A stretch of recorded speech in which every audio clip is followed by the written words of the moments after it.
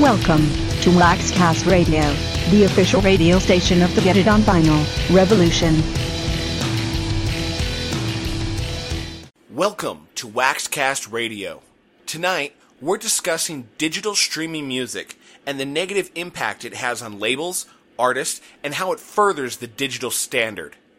Let's get something straight. The music industry has changed more in the last 5 years than it has changed in its entire history. 5 years ago, we were still deep in digital piracy problem. The industry was hemorrhaging red ink and billions were being lost due to outright theft of intellectual property. 10 years ago, iTunes Music Store was still very much in its infancy, offering only a handful of downloads, and many artists and labels still unwilling to sell their souls to Steve Jobs in return for pennies on the dollar for their back catalogs. However, as time progressed, so did iTunes. More people followed the piper into the world that they thought would be their saving grace, and once again return them to the land of profit. Today, there are very few holdouts who refuse to jump on the bandwagon, and for many, they didn't have a choice as their labels made the decision for them. So here we are, 10 years and 24 billion downloads later. By this time, many consumers, artists, and labels assumed that the sheer number of digital downloads would have made up for the loss of physical music revenue.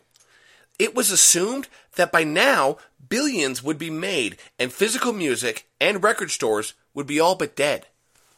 Well, as it turns out, neither was true. Of course, as we all know and love, vinyl record sales have indicated that it takes a little more than clever media devices and turtlenecks to change the music industry. Vinyl sale increases are now firmly in the double digits, and it is quickly becoming the trend that the industry never saw coming. It also turns out that the billions of dollars that the industry was to be rolling in came in just a few cents short. Quantity did not translate into actual profits when the profit margin was razor thin. The perverted idea of killing the album format in place of force-feeding top 40 singles killed the sales even further.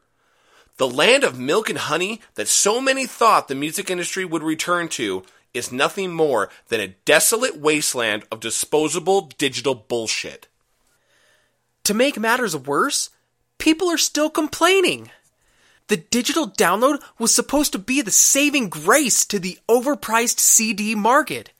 After all, it was the price of CDs that so many justified their illegal downloading practices. However, even with the Apple-mandated price of 99 cents and $1.29 downloads, people are still bitching about the price of music. Online bloggers, who we will not call out yet, state time and time again that the idea of actually spending money on music is ridiculous and musicians should be forced to make their meager ends meet with just live acts and merchandise. It is bullshit, but it's still going on. But that is where we are. That is the world that was created when Apple, not exclusively, but mostly pioneered this world of digital standard and devalued music to the lowest possible level. However, we are finding that Apple is, well, struggling. People are moving away from the popular music rent-a-center and opting for more digital music streaming services. Unfortunately, this is just a step further down the rabbit hole. Let's get a few things clear about digital music streaming services. First of all, digital streaming music providers like to tout their services are artist and label friendly. They proudly and regularly remind the media just how much they have paid out royalties. They beat their chests with pride about how they pay more in royalties than any other radio outlet. And they're right. They're right. Digital streaming services do pay a large percentage of their royalties directly to the labels. The problem lies in the percent of royalties per play. Let's do some math. Let's say an artist makes their latest single available for streaming on Spotify. While each label negotiates their own royalty levels, the average is just under half a cent per play. Less than half a cent per play. So, that means for an independent artist to make, $100, that song has to be played over 25,000 times. Want to make $1,000 off your latest single? It has to be played over 250,000 times. This is impossible for an independent artist, especially a newer, yet-to-be-discovered artist. Let's not forget that for those on a label, that number is cut at least in half, and the artist now has to generate 500,000 plays to generate the same revenue. Furthermore, what if the band has 4 members? That means that the single will have to receive over 2 million plays to generate $1,000 per member. It's unfair and unreasonable for labels and the consumer to justify this amount as reasonable royalties. It is unreasonable for the labels to determine that this is financially lucrative for the artist. To make matters worse, this furthering of the digital standard does nothing more than devalue music even further. On-demand music streaming removes the concept of the album completely. While the album format suffered a major blow by iTunes and other digital music suppliers pumping top 40 singles, on-demand radio removes the desire to listen to the entire album altogether. Now, we're not saying that the world should do away with digital music streaming.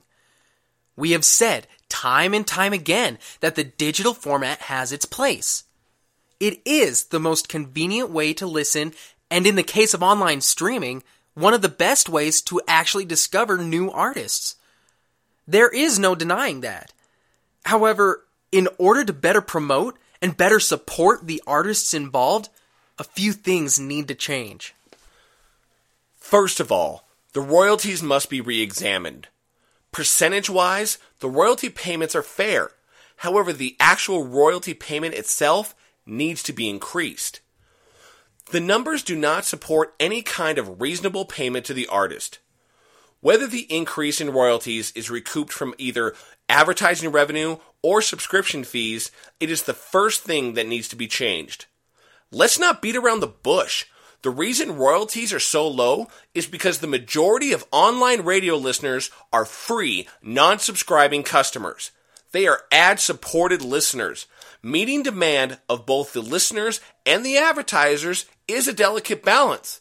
Either the ads need to increase to pay artists their fair share, or they need to seek higher paying clientele.